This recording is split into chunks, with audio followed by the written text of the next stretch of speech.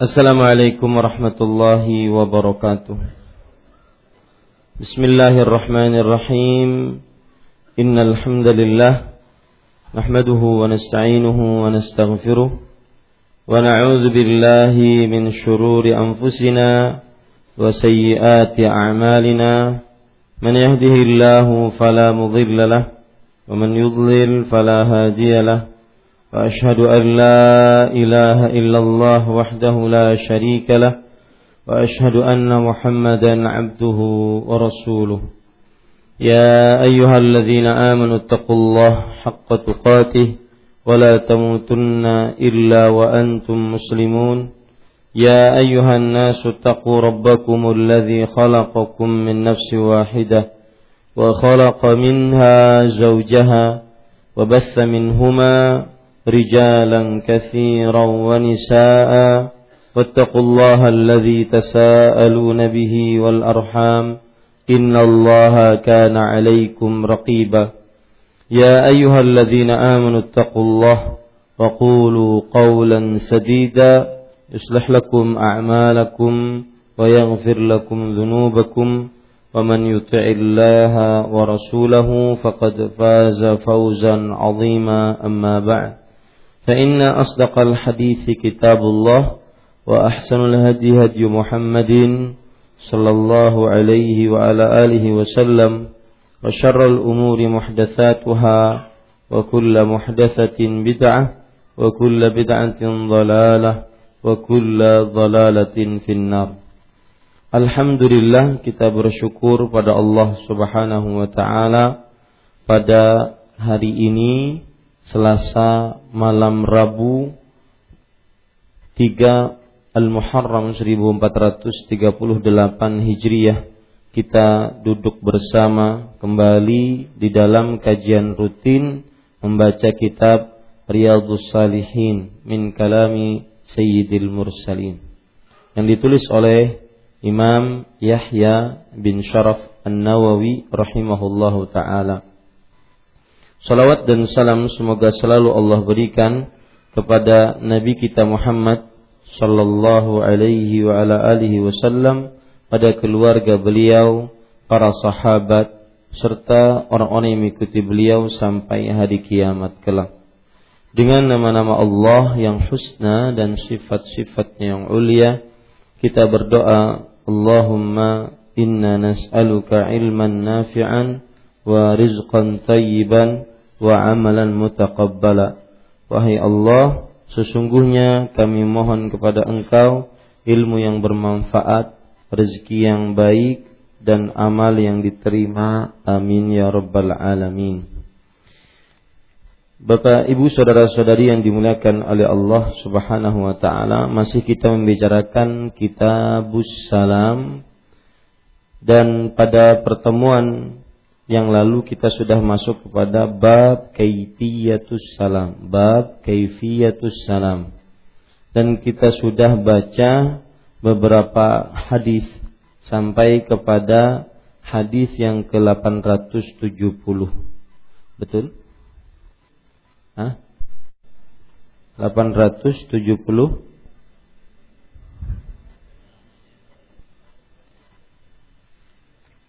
Hadis yang terakhir dari sahabat siapa? Al-Miqdad radhiyallahu an. Yaitu hadis yang kalau dalam buku saya 870. Ya, Al-Miqdad radhiyallahu anhu. Dalam hadisnya yang panjang, begitu? Baik. Para ikhwah, Bapak, Ibu, saudara-saudari yang dimuliakan oleh Allah Subhanahu wa ta'ala, kita baca dan lanjutkan hadis yang 871 di dalam hitungan saya, atau 855 ya, 55 dalam buku bahasa Arab saya 855. Kita baca, wa an Asma'a binti Yazid radhiyallahu anha anna Rasulullah sallallahu alaihi wa ala alihi wasallam marra fil masjid yawman wa usbatun minan nisa'i qu'udun fa'alwa biyadihi bitaslim. Rawahu Tirmidzi wa qala haditsun hasan. Dari Asma binti Yazid radhiyallahu anha bahwasanya Rasulullah sallallahu alaihi wasallam berjalan melewati masjid pada suatu hari, dan di situ ada sekelompok wanita yang sedang duduk-duduk. Lalu beliau sallallahu alaihi wasallam memberikan isyarat dengan tangannya disertai ucapan salam.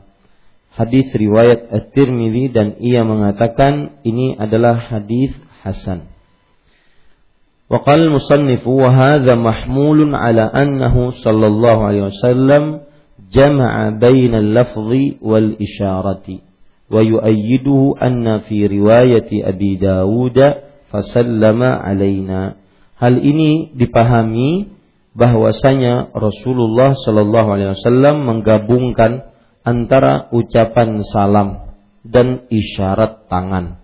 Hal ini diperkuat oleh suatu hadis dalam riwayat Imam Abu Daud bahwasanya beliau sallallahu alaihi wasallam lalu memberikan salam kepada kami, kaum wanita yang duduk-duduk tadi. Poin pertama dari hadis ini adalah beliau adalah Asma bintu Yazid radhiyallahu anha. Dan Asma binti Yazid radhiyallahu anha, beliau ini salah seorang dari sahabat wanita di zaman Rasulullah sallallahu alaihi wa ala alihi wasallam. Dan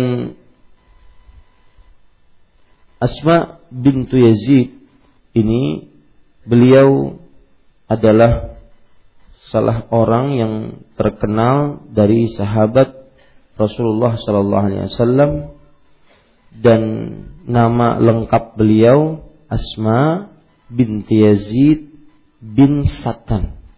Asma binti Yazid bin Sakan. Dan beliau mempunyai kunyah Ummu Amir atau Ummu Salamah. Ummu Amir atau Ummu Salamah. Dan beliau adalah wanita dari kaum Ansar. Asma binti Yazid adalah wanita dari kaum Ansar. Dan beliau termasuk wanita yang ikut berbaiat kepada Rasulullah sallallahu alaihi wasallam dan ikut berhijrah kepada Rasulullah sallallahu alaihi wasallam. Baiat yang dimaksud adalah bai'atur ridwan. Baiat yang dimaksud adalah bai'atur ridwan. Dan beliau meninggal pada peperangan Al-Yarmouk. Pada peperangan Al-Yarmouk. Dan meninggal di kota Damaskus. Beliau meninggal di kota Damaskus.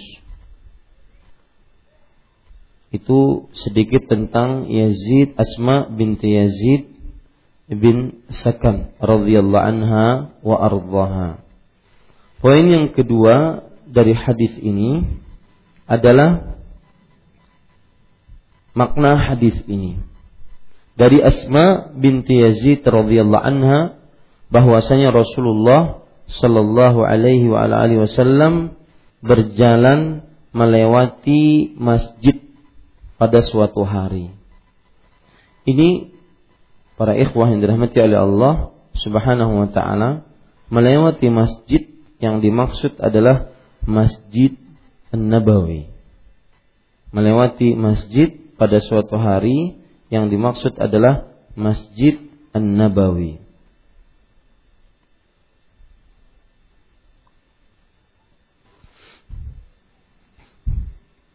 Kemudian pada suatu hari, dan di situ ada sekelompok wanita yang sedang duduk-duduk.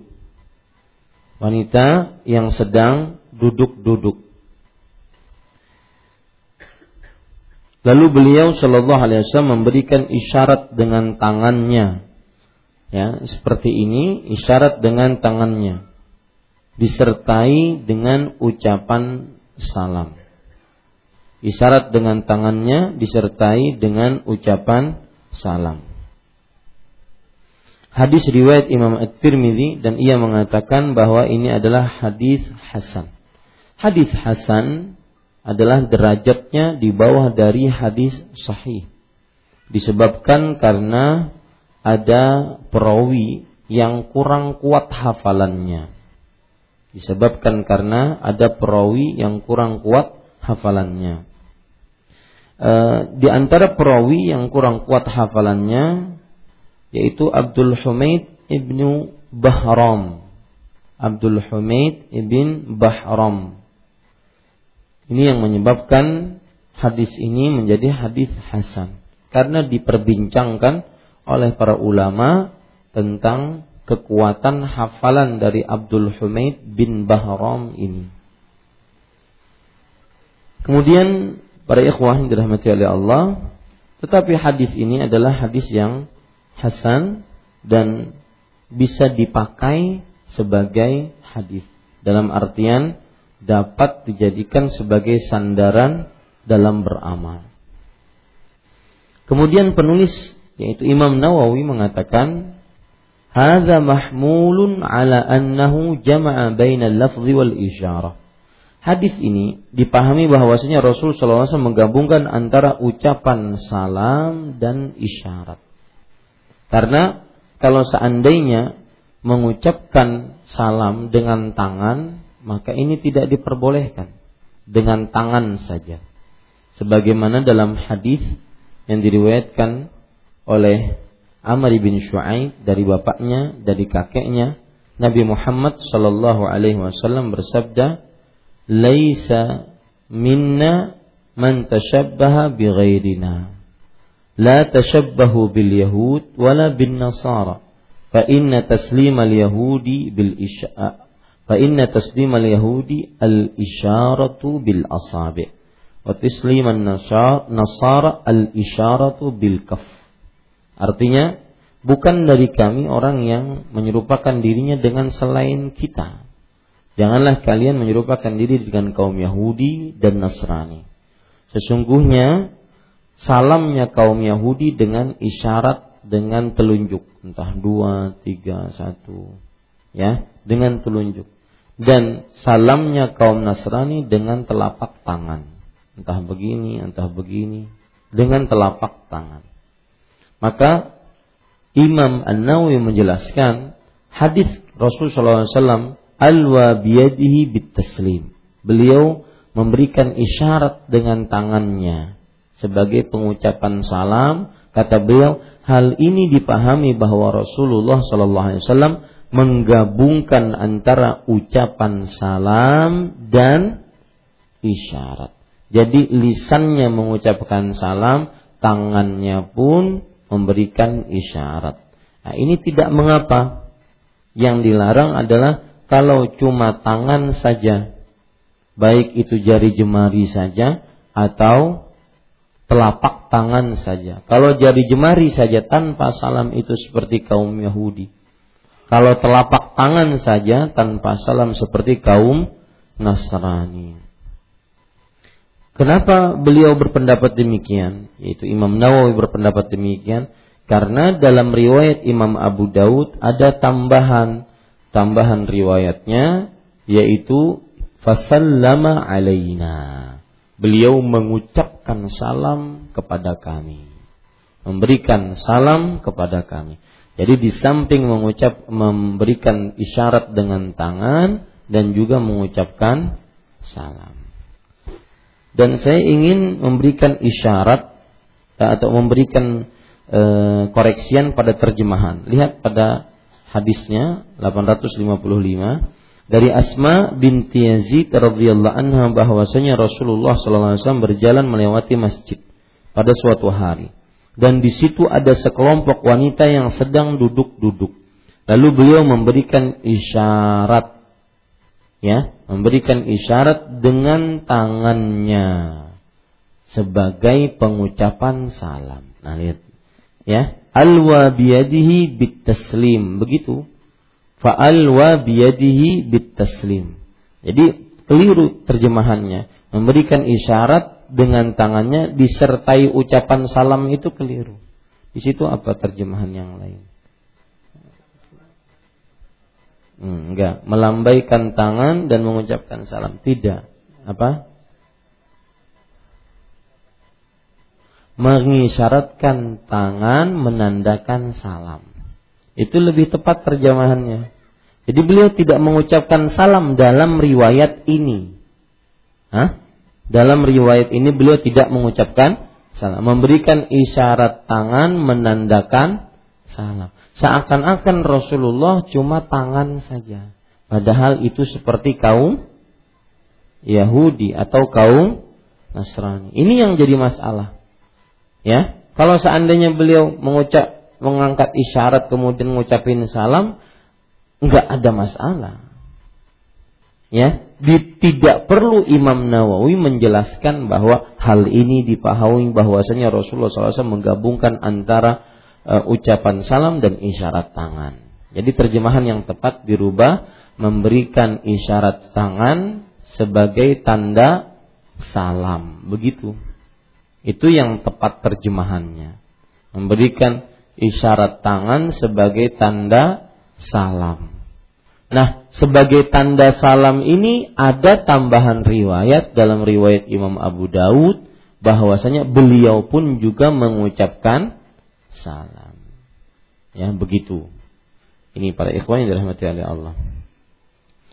Dan di sini terdapat pelajaran menarik bahwa seorang muslim sangat-sangat sudah menjadi keyakinan bagi dirinya untuk tidak menyerupai kaum Yahudi dan Nasrani. Dan itu akidah, itu keyakinan seorang muslim. Rasul sallallahu alaihi wasallam bersabda, "La tattabi'unna sanana man kana qablakum." Shibran bi shibrin, zira'an bi zira'in, hatta al-qudzah bil qudzah, hatta law dakhalu juhra dhabbin la dakhaltumuh. Sungguh kalian akan benar-benar mengikuti kebiasaan orang-orang sebelum kalian, sejengkal demi sejengkal, setapak demi setapak, sampai mereka masuk ke dalam lubang dhab, biawaknya Arab, maka kalian akan mengikutinya. Kemudian para sahabat bertanya, al-Yahudu wan Nasara, apakah mereka kaum Yahudi dan Nasrani yang diikuti tersebut? Rasulullah SAW mengatakan, faman, siapa lagi kalau bukan mereka? Nah, ini merupakan keyakinan seorang muslim yang tidak boleh runtuh, tidak boleh luntur. Ini keyakinan yang sangat erat dengan keimanan. Tidak boleh menyerupakan diri dengan kaum Yahudi dan Nasrani dalam perihal yang khusus yang dimiliki oleh mereka, baik akidah, ibadah, muamalah, atau tingkah laku. Kemudian pelajaran yang kita bisa ambil dari hadis ini juga adalah boleh mengucapkan salam atau memberikan salam kepada para wanita jika dijauhkan dari fitnah, jika terlepas dari fitnah. Ini para ikhwan yang dirahmati oleh Allah. Sebagaimana Rasul sallallahu alaihi wasallam mengucapkan salam kepada para perempuan. Kemudian yang pelajaran selanjutnya adalah diperbolehkan salam dan disertai pemberian isyarat dengan tangan. Diperbolehkan salam dan disertai pemberian isyarat dengan tangan. Kenapa demikian? Karena yang tidak diperbolehkan adalah hanya dengan tangan, baik jari atau telapak tangan. Karena itu kebiasaan kaum Yahudi dan Nasrani. Dan di zaman sekarang banyak sekali kebiasaan-kebiasaan yang mengikuti mereka. Maka ini harus dijauhi. Ya, harus dijauhi. Kenapa demikian? Karena kita berkeyakinan dan beragama bahwa seorang muslim diharamkan untuk mengikuti dan menyerupakan diri dengan kaum Yahudi dan Nasrani. Ada perkataan menarik penjelasan dari Imam Al-Utsaimin tentang mengucapkan salam kepada para perempuan. Beliau mengatakan, "Wa fil hadithi salamun Nabi sallallahu alaihi wasallam 'alan nisa." Di dalam hadis ini terdapat salamnya Rasulullah sallallahu alaihi wasallam kepada para perempuan. Wa dzalika li'anna al-mahdzura muntafin ghayatal intifa. Karena bolehnya mengucapkan salam kepada para wanita yang terlarang hilang, benar-benar hilang. Maksudnya apa? Ketika kita mengucapkan salam beda dengan Rasulullah sallallahu alaihi wasallam mengucapkan salam. Hal-hal yang dihindari akibat mengucapkan salam kepada perempuan, tatkala Rasulullah sallallahu alaihi wasallam yang mengucapkan salam, maka itu terlepas dari diri Rasulullah sallallahu alaihi wasallam. Wa illa fa inna ar-rajula al-ajnabiyya alladhi laysa mahraman lil mar'ah la yusallim 'alaiha. Padahal kata beliau, seorang lelaki asing yang bukan mahram perempuan tersebut maka tidak mengucapkan salam atas perempuan tersebut. Lima fi dzalika minal fitnah, karena di dalamnya terdapat godaan. Wala siyama syab ma'asyabah. Begitu apalagi antara para pemuda dengan pemudi, remaja dan remaji. Ya, fa innar rajula fa innahu la yusallimu ar-rajul 'ala al-mar'ah. Sesungguhnya seorang lelaki tidak boleh mengucapkan salam kepada perempuan. Walal mar'atu 'ala ar-rajul. Begitu juga seorang perempuan tidak boleh mengucapkan kepada lelaki. Lakin idza kana ar-rajulu ma'rufan bis-shalah wa marra 'ala nisa'in mujtami'at kallati yajtami'na fil masjid aw fi dars aw ma asbaha dzalik fala ba'sa an yusallim li'anna al-mahdhura muntafin. Tetapi jika seorang lelaki terkenal dengan kebaikan, kesalehan dan melewati perempuan-perempuan yang berkumpul seperti yang mereka lakukan berkumpul di masjid atau berkumpul dalam sebuah majelis ilmu atau yang semisalnya, maka tidak mengapa si lelaki itu mengucapkan salam, karena yang ditakutkan sudah hilang. Wal masjid kullun yadkhulu fihi wa yakhruj. Dan masjid semua orang masuk ke dalamnya. Ya, semua orang masuk ke dalamnya. Yang jelas para ikhwah, kenapa Imam Utsaimin rahimahullah melarang lelaki mengucapkan salam kepada perempuan yang bukan mahramnya atau sebaliknya? Karena ada sebuah kaidah mengatakan darul mafasidi aula min jalbil masalih. Ini kaidah fikih. Meninggalkan keburukan lebih utama dibandingkan mengambil kebaikan. Mengucapkan salam kebaikan, tetapi tergoda, terfitnah dengan wanita keburukan, maka meninggalkan keburukan lebih utama dibandingkan mengambil kebaikan.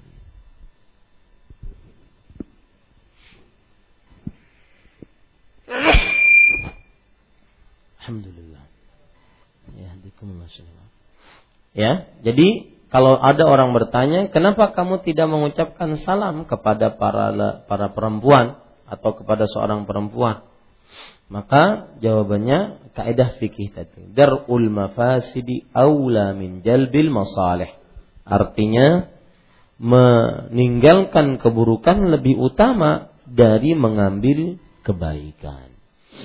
Dan ini kaidah fikih dan kaidah yang dipakai dalam ilmu fikih. Darul mafasid aula min jalbil masalih. Saya tulis saja. Ini kaidah fikih. yang bisa digunakan dalam beberapa masalah.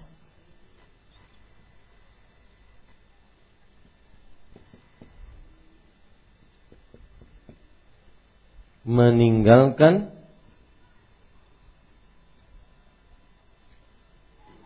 keburukan lebih utama. Lihat kata-kata lebih utama, artinya lebih utama dikerjakan dari mengambil kebaikan.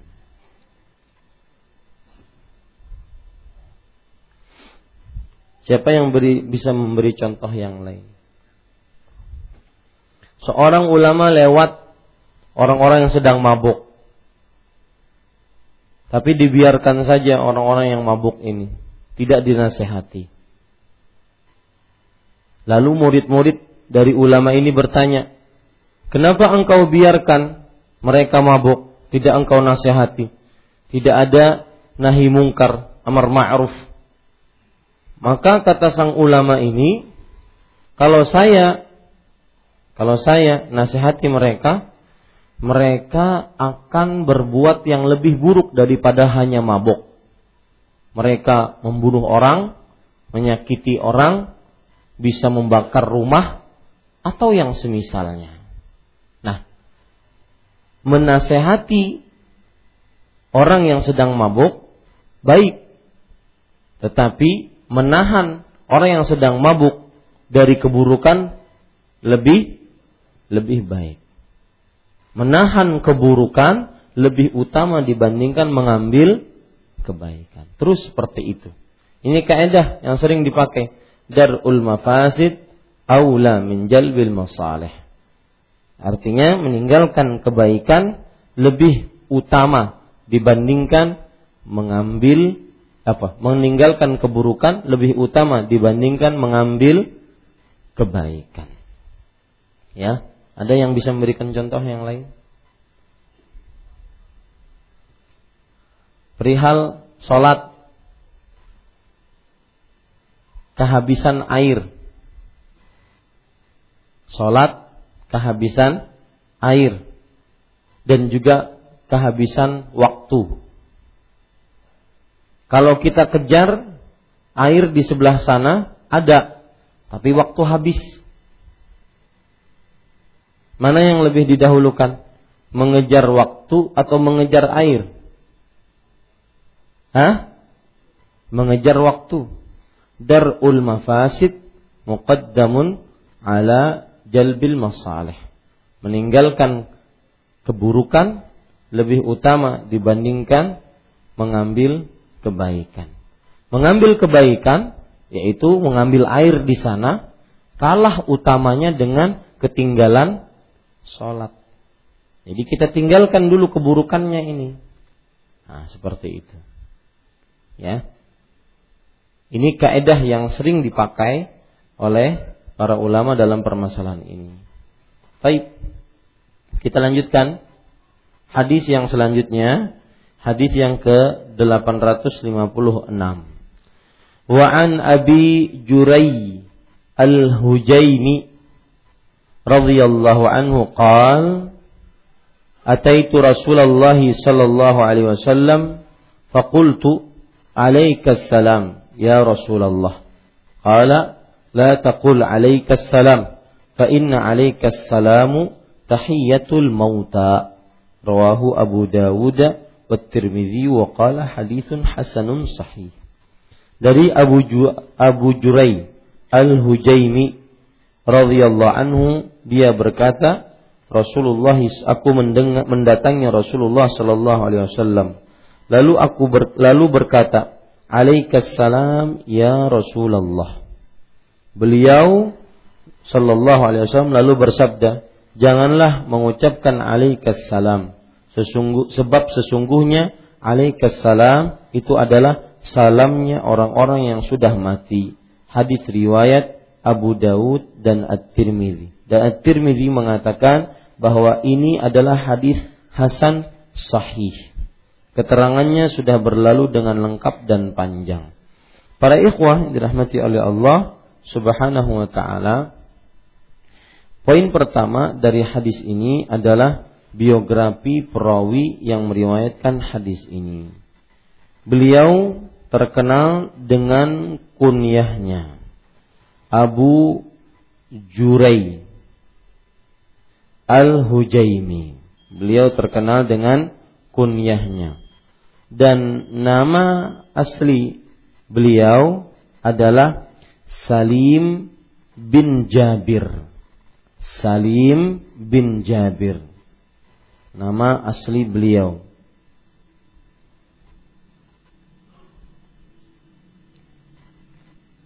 Atau bisa terbalik Jabir bin Salim.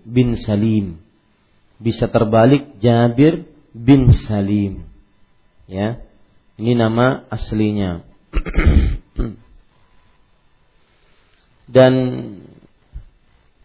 wallahu a'lam, para ulama sejarah mengatakan yang pertama Jabir bin Salim lebih sah atau lebih benar namanya. Jabir bin Salim lebih benar namanya.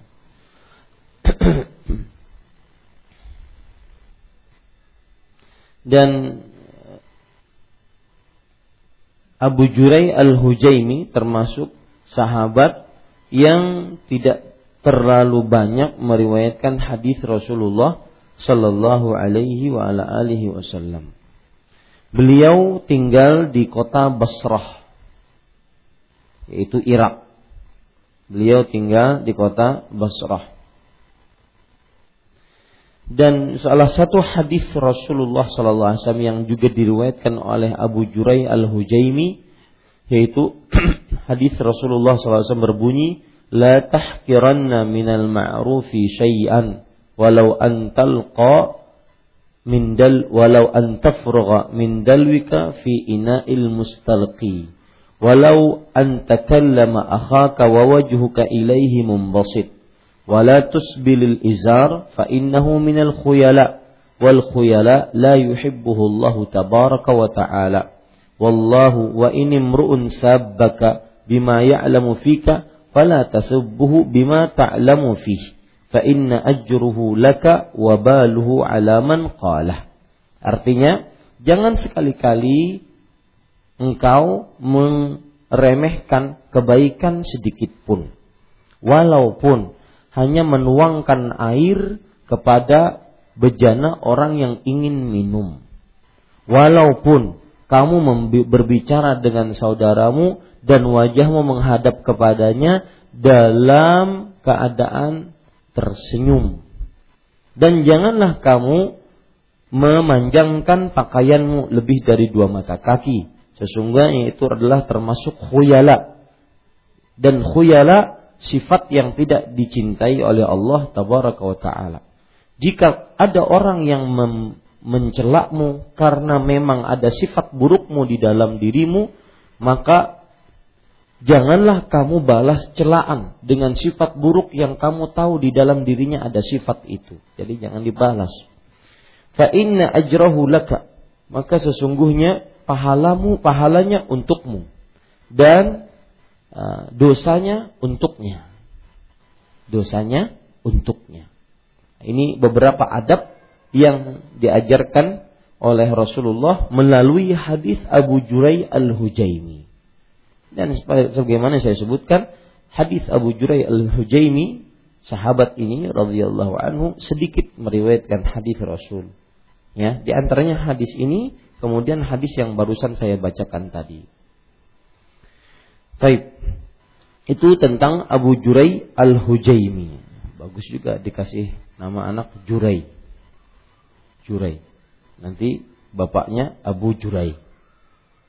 Siapa Jurai? Sahabat Rasul, ya, kunyah dari sahabat Rasulullah Sallallahu Alaihi Wasallam. Azan, ya silakan.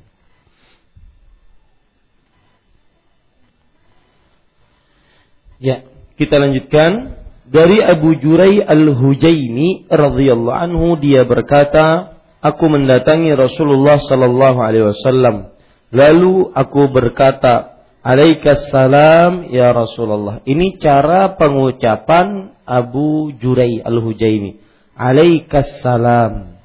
Padahal yang kita sudah pelajari apa? Assalamu alaikum warahmatullahi wabarakatuh. Ini beliau tidak alaikassalam. Berarti kepadanya dulu, atasnya dulu baru salam. Alaikassalam ya Rasulullah. Yang sudah kita pelajari, assalamu alaikum warahmatullahi wabarakatuh. Ya. Alaikassalam ya Rasulullah. Beliau sallallahu alaihi wasallam lalu bersabda, janganlah mengucapkan alaikassalam, sebab sesungguhnya alaikassalam adalah salamnya orang-orang yang sudah mati. Timbul pertanyaan, kenapa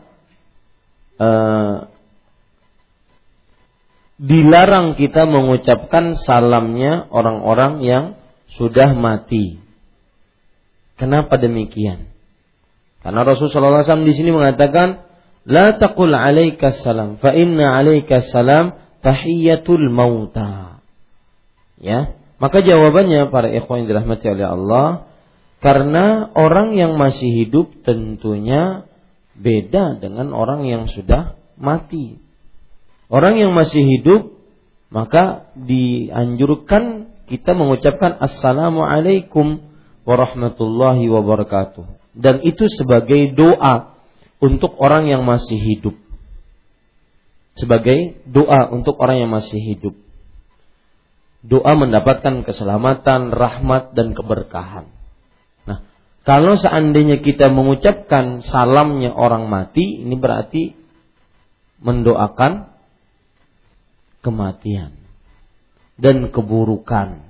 Makanya dilarang kita mengucapkan untuk alaikassalam ya Rasulullah. Ya. Alaikassalam ya Rasulullah. Tidak diperbolehkan kita mengucapkan alaikassalam. Yang dilarang pengucapan alanya duluan. Alanya duluan. Yang kita sudah pelajari yang paling bagus adalah assalamu alaikum warahmatullahi wabarakatuh.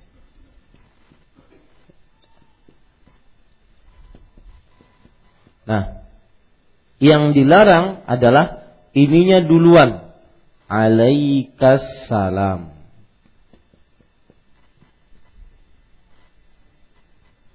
Ya Rasulullah.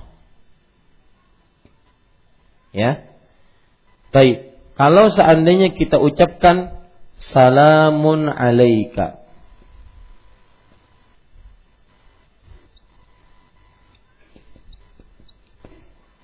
lihat, ini bedanya pakai alif lam, ini enggak. Ini boleh, ini tidak boleh, ini boleh. Yang tidak boleh adalah alanya duluan. Alaikassalam. Kenapa? Karena ini salamnya orang yang sudah mati. Ya. Kenapa tidak diperbolehkan mengucapkan dengan pengucapan salamnya orang yang sudah mati? Karena keperluan orang yang hidup beda dengan keperluan orang yang sudah mati. Keperluan orang yang hidup, salamnya diperlukan, rahmat Allah, berkah dari Allah diperlukan. Adapun orang yang sudah mati, alaikassalam. Jadi semoga keselamatan atasmu sesudah matimu. Nah, maka di sini ditujukan kepada orang yang sudah mati. Maka tidak boleh dimulai dengan alaikassalam. Ya, alaikassalam tidak diperbolehkan.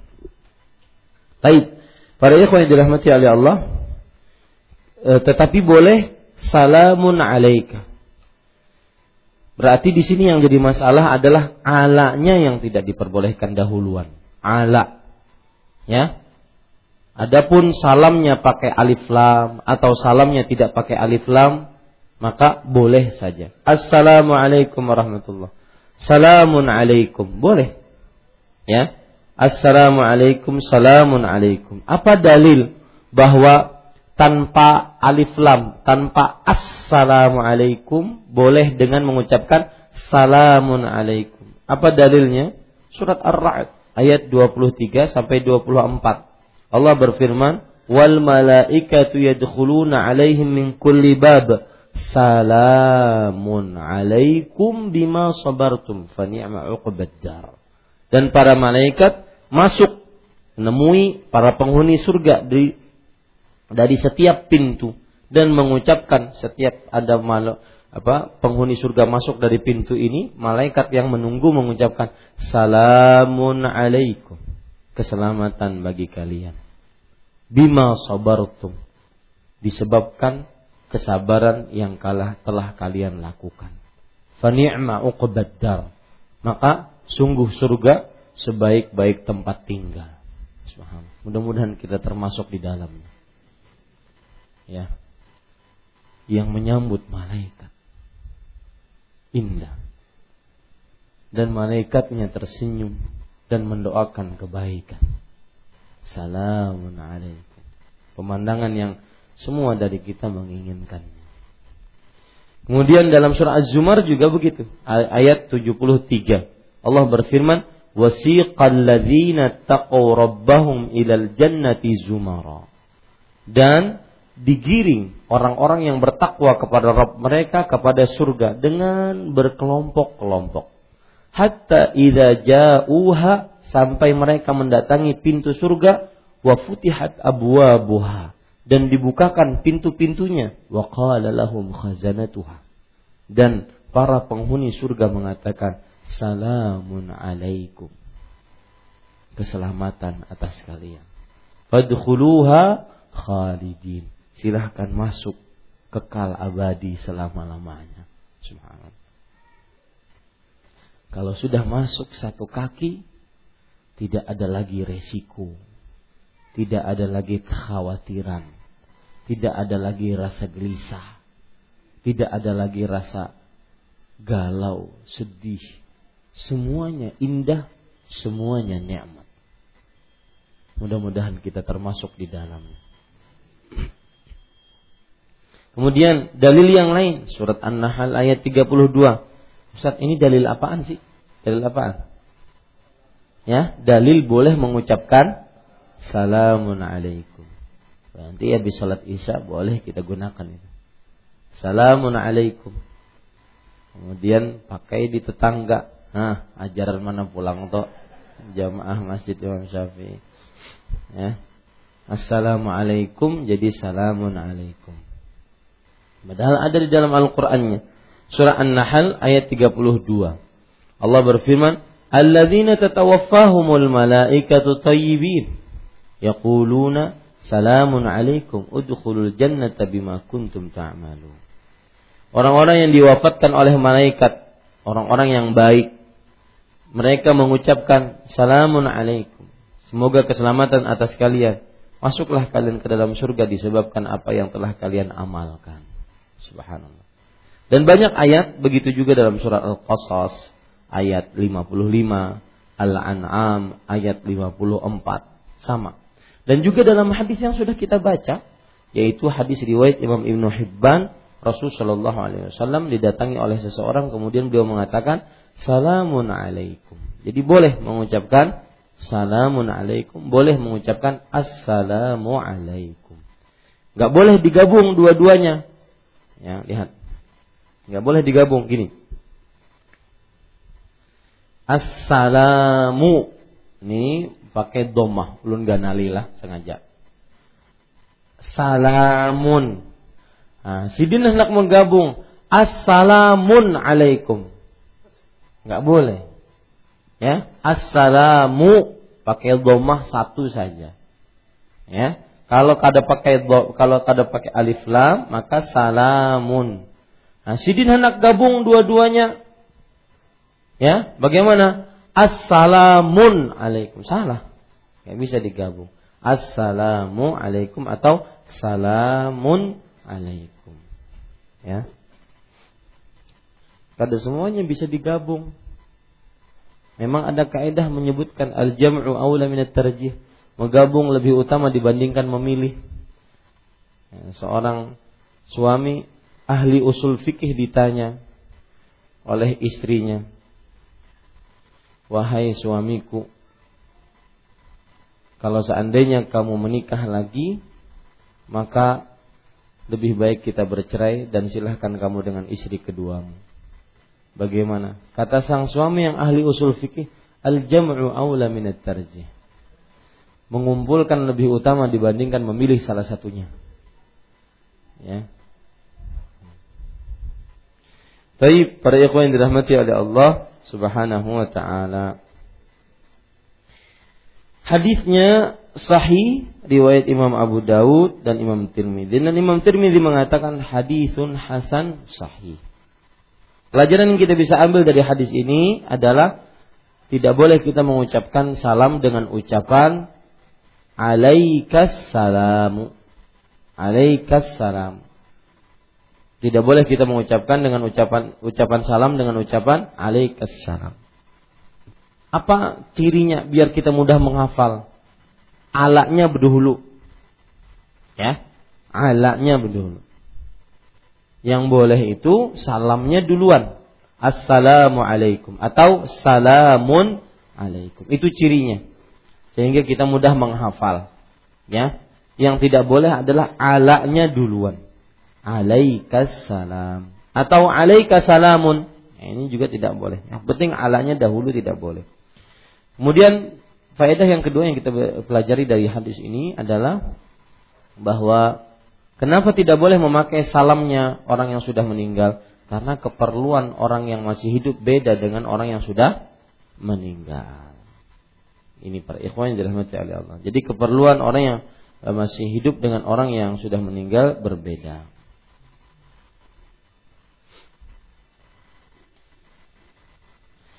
Para ulama menjelaskan, perhatikan perkataan Imam Al-Qayyim. Perhatikan beliau mengatakan, wa kana hadiyuhu fi ibtida'i salam an yaqula assalamu alaikum warahmatullahi wabarakatuh. Wa kana yakrahu an yaqula al-mubtadi' alaika assalam. Qala Abu Jurai al-Hujaimi, ataitu Rasulullah sallallahu alaihi wasallam alaik faqultu alaikassalam ya Rasulullah. Faqala la taqul alaikassalam fa inna alaikassalam tahiyatul mauta. Termasuk petunjuk Rasul sallallahu alaihi wasallam adalah dalam awal mengucapkan salam dengan ucapan assalamualaikum warahmatullah. Dan beliau membenci dengan memulai salam dengan ucapan alaikassalam warahmatullah. Sebagaimana dalam hadis yang kita baca sekarang. Nah, sebabnya para ulama menjelaskan al-isyarah ila ma kana alaihi katsirin minasy syu'ara wa ghairihim minas salami bihadhihi sighati 'alal amwat.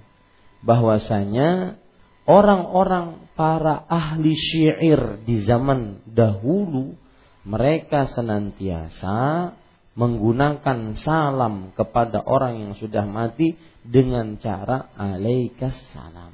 Maka Rasul sallallahu alaihi wasallam ingin menyelisihi orang-orang yang ahli syair yang membiasakan alaikassalam untuk penyebutan salam terhadap orang yang sudah mati.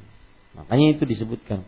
Wa illa fa sunnatu sallallahu alaihi wasallam fi salami al mauta ka sunnati fi salami al ahya. Assalamu alaikum.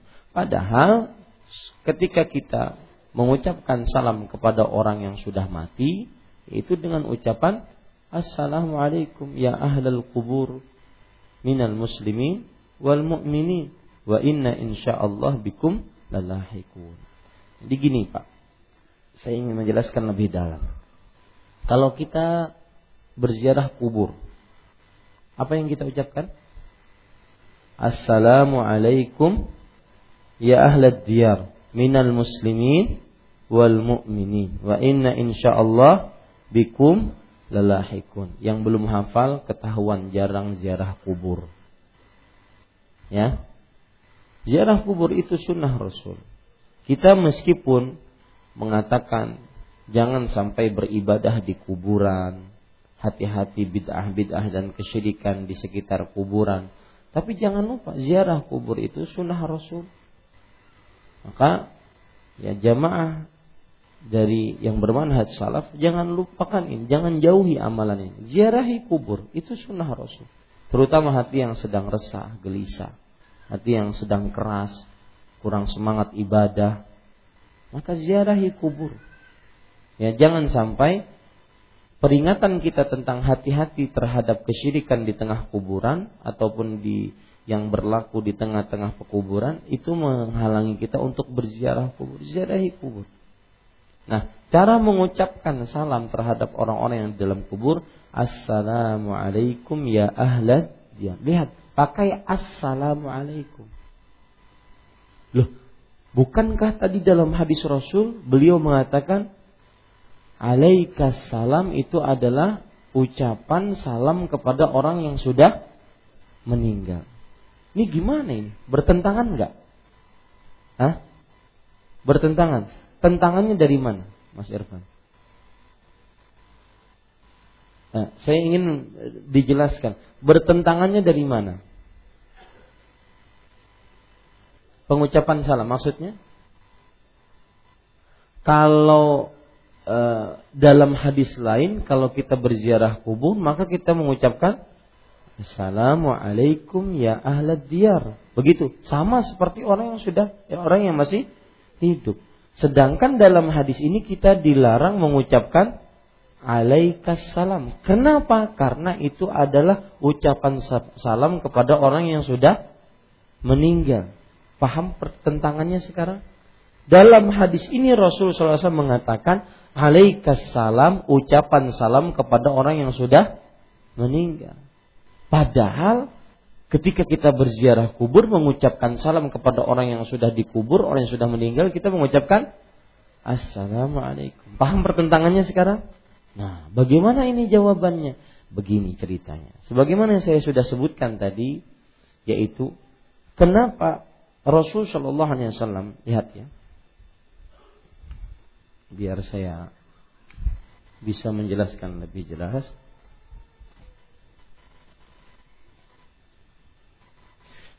Hadis Rasul Shallallahu Alaihi Wasallam yang melarang kita untuk mengucapkan Alaikassalam warahmatullah, Alaikassalam, ini kenapa? Karena ini adalah ucapan salam kepada siapa? Kepada orang yang sudah mati. Sedangkan ketika kita berziarah kubur, kita mengucapkan salamnya gimana? Assalamualaikum ya ahlad diyar.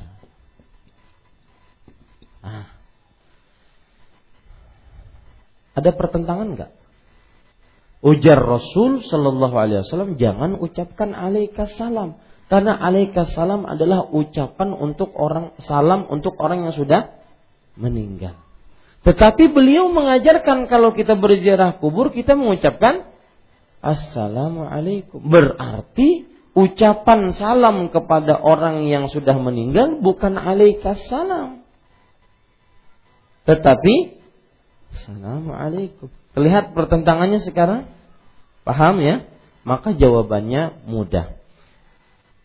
Kita ketika mengucapkan salam kepada orang yang sudah meninggal di pekuburan, kita ucapkan ini.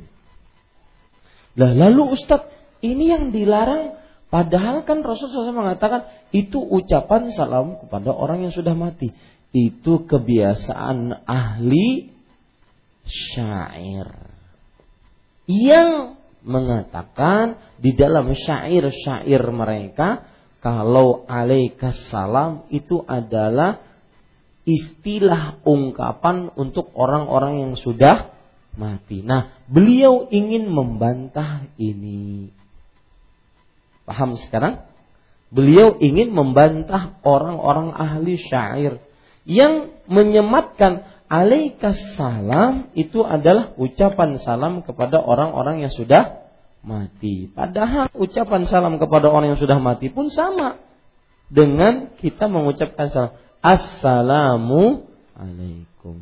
Hanya orang-orang ahli syair buat-buat yang baru, buat-buat yang seenaknya, yaitu mereka mengatakan alaikassalam itu adalah tahiyyatul mauta, pemberian salam kepada orang yang sudah mati. Maka ingin dibantah oleh Rasulullah, sudah sekalian aja nggak usah pakai itu.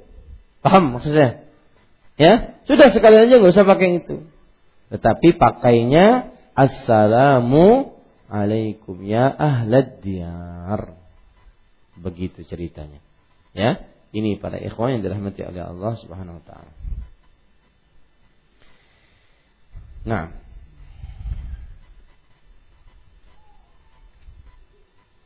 alhamdulillah selesai tentang bab kaifiyatus salam, tata cara mengucapkan salam. Sekarang pada pertemuan yang akan datang insyaallah kita akan membahas adab-adab mengucapkan salam. Kita sholat dulu, setelah sholat kita lanjut dengan kajian Sirah Nabawiyah. Sallallahu nabiyana Muhammad walhamdulillahirabbil alamin. Subhanakallahumma hamdik, asyhadu an la ilaha illa anta astaghfiruka wa atubu ilaik. Wassalamualaikum warahmatullahi wabarakatuh. Naam, silakan.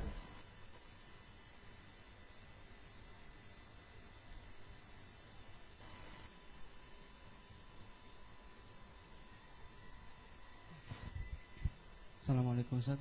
Waalaikumsalam. Mohon maaf sebelumnya Ustaz. Pembahasan Riyadhush Shalihin. Ini apakah Ustaz sengaja untuk melewatkan hadis dari Abu Umamah ataukah terlewatkan Ustaz? Nomor berapa? Kalau di kitab saya 860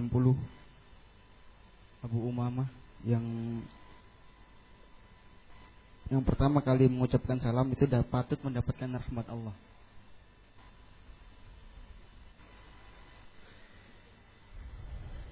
Di dalam kitab kita berbeda, ya, beda. Nanti ada hadis yang itu Abu Umamah, nanti dua hadis setelahnya.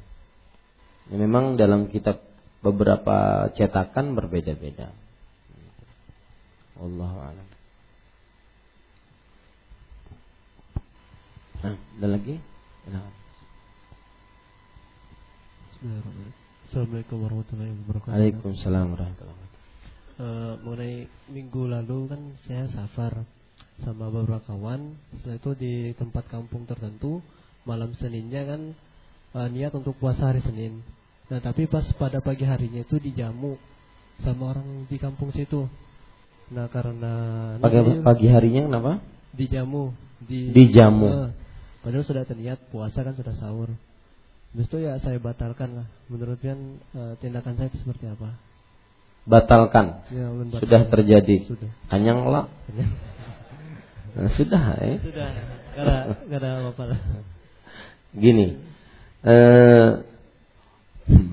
Orang yang melakukan amalan sunnah, ada kaidah yang disebutkan oleh para ulama. Al-mutanaffilu amirun li nafsih. Orang yang melakukan amalan sunnah itu penguasa terhadap dirinya. Dia mau melanjutkan, mau tidak melanjutkan, tidak mengapa. Ya, seperti itu. Dan lebih spesifik lagi untuk puasa, kalau seandainya ada orang yang menjamu kita makan dan kita sedang berpuasa, maka di sana ada dua pilihan. Boleh kita batalkan, maka kita makan. Boleh kita tidak kita batalkan, tetapi kita tetap menghadiri jamuannya dan kita mendoakan kebaikan untuk orang yang menjamu. Seperti itu. Ya. Jadi kaidah pertama tadi al-mutanaffilu amilun li nafsi, orang yang melakukan amalan sunnah dia penguasa terhadap dirinya. Mau dia lanjutkan tidak mengapa, mau dia tidak lanjutkan tidak mengapa. Wallahu a'lam. Pendengar dari streaming dakwahsunnah.com, apakah sahabat radhiyallahu anhum yang dijamin masuk surga langsung masuk surga tidak dihisab? Maka jawabannya iya. Langsung masuk surga tidak dihisab. Ya. Dan ini keutamaan yang dimiliki oleh mereka. Kalau seandainya mereka dihisab, ya enggak ada utamanya. Berarti sama dengan yang lain. Ya. Sama dengan yang lain. Masuk surga. Karena orang yang masuk surga banyak. Tetapi yang lebih utama tidak dihisab, tidak disiksa. Dan ini keistimewaan yang tidak didapati kecuali oleh mereka. Dan salah satu penyebab mereka mendapat itu adalah bersegera dalam amal soleh. tidak menunda-nunda. Jika kita sedang membaca Al-Quran atau berzikir, apakah wajib menjawab salam orang yang mengucapkan salam? Maka jawabannya iya. Iya, tetap wajib. Kenapa? Karena menjawab salam hukumnya wajib. Dan dia mempunyai kesempatan hanya pada itu. Sedangkan berzikir dan membaca Al-Quran, dia bisa lanjutkan setelah menjawab salam. Wallahu a'lam. Ketika di medsos, atau apakah harus diwajibkan mengucapkan salam ketika memulai obrolan? Maka sosial media sama ketika kita berbicara dengan orang lain di hadapan, sama. Dan saya ini mengingatkan kepada para jamaah sekalian, saya sering sekali mengingatkan bahwa tatkala kita bertanya, memulai obrolan dengan siapapun, maka ucapkan salam, assalamualaikum. Ucapkan salam. Kemudian baru kalau ingin bertanya kepada seorang ustaz, mohon maaf, setelah salam, Ustaz, mohon maaf, saya fulan dari ini, bolehkah saya bertanya? Ya, baru setelah itu ada jawaban, baru kita bertanya. Begitu adabnya. Ini tidak datang-datang langsung apa hukum gini-gini. Ini siapa? Dari mana? Planet mana? Ya. Kemudian ketika ustadznya bertanya baik-baik, mohon maaf wahai saudaraku, ini siapa, dari mana? Saya rakyat biasa. Ini ngapain? Saya rakyat biasa. Ya. Apakah jawaban salam untuk apakah jawaban salam untuk ucapan salamun alaikum? Sama, waalaikumsalam warahmatullahi wabarakatuh. Ya. Atau bisa juga dengan waalaikumsalam, ya sama, enggak ada beda. Waalaikumsalam warahmatullahi wabarakatuh. Itu adabnya dalam bertanya. Ya. Misalkan saya kemarin dapat seperti itu. Keluar ngirim ke nomor saya langsung tulisan. Nah, habis itu tulisannya tulisan tentang ilmiah lah tulisannya. Saya tanya, assalamualaikum, mohon maaf ini dengan siapa? Saya fulan, saya rakyat biasa. Ini ngapain? Ya, supaya kenapa kita bertanya nama, kemudian bertanya kadang-kadang status, agar kita tidak salah berhubungan dengan orang. Mungkin dia orang yang berilmu, mungkin dia seorang ustaz, mungkin dia seorang tuan guru. Agar kita tidak salah berhubungan dan berkata-kata. Ya demikian, wallahu a'lam. Dan saya sering sekali mendapati itu. Ya, kalau seandainya ada orang bertanya tanpa salam, saya jawabnya assalamualaikum. Karena itu adab di dalam berhubungan, dan termasuk hubungan adalah sosial media. Wallahu a'lam. Pertanyaan, adakah lafaz zikir dalam hati yang sunnah? Lafaz zikir. Ini ada pertentangan. Adakah lafaz zikir dalam hati? Yang namanya lafal berarti dilafalkan. Ya. Adapun zikir dalam hati, mungkin kalau bertanyanya adakah zikir dalam hati yang sunnah? Maka jawabannya wallahu alam, berzikir dengan lisan. Berzikir dengan lisan yang diimani, dipahami dengan hati. Berzikir dengan lisan, bukan dengan hati. Hati tugasnya memahami apa yang diucapkan oleh lisan. Wallahu a'lam.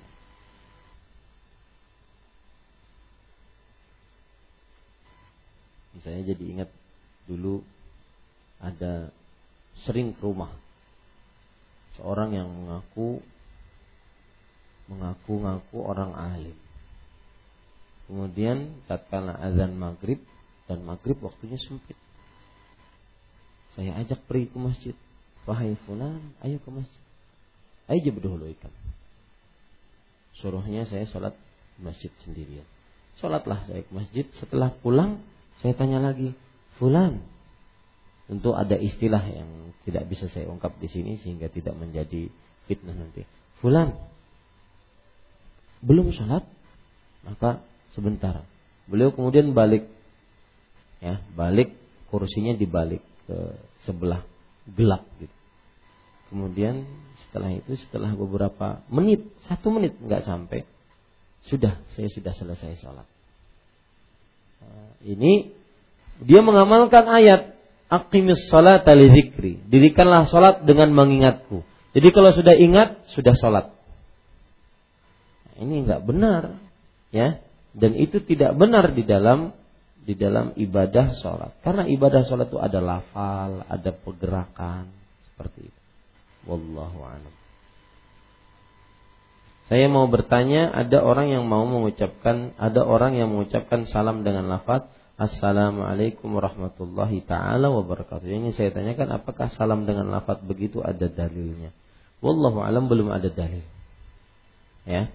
Maka kalau ingin mengucapkan salam, Assalamualaikum warahmatullahi wabarakatuh. Assalamualaikum warahmatullahi taala wabarakatuh. Kenapa mengucapkan ta'ala? Karena ada ucapan lafzul jalalah. Allah subhanahu wa ta'ala. Tetapi untuk salam, dia salam yang baku dari Rasulullah SAW, yaitu dengan mengucapkan Assalamualaikum warahmatullahi wabarakatuh. Bukan berarti tanpa ta'ala kita tidak menghormati Allah.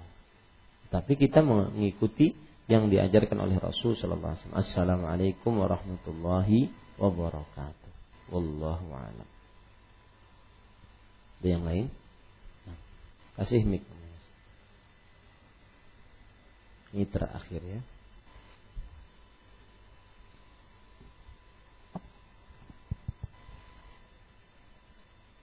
Assalamualaikum warahmatullahi wabarakatuh. Waalaikumsalam Barakallahu fiik.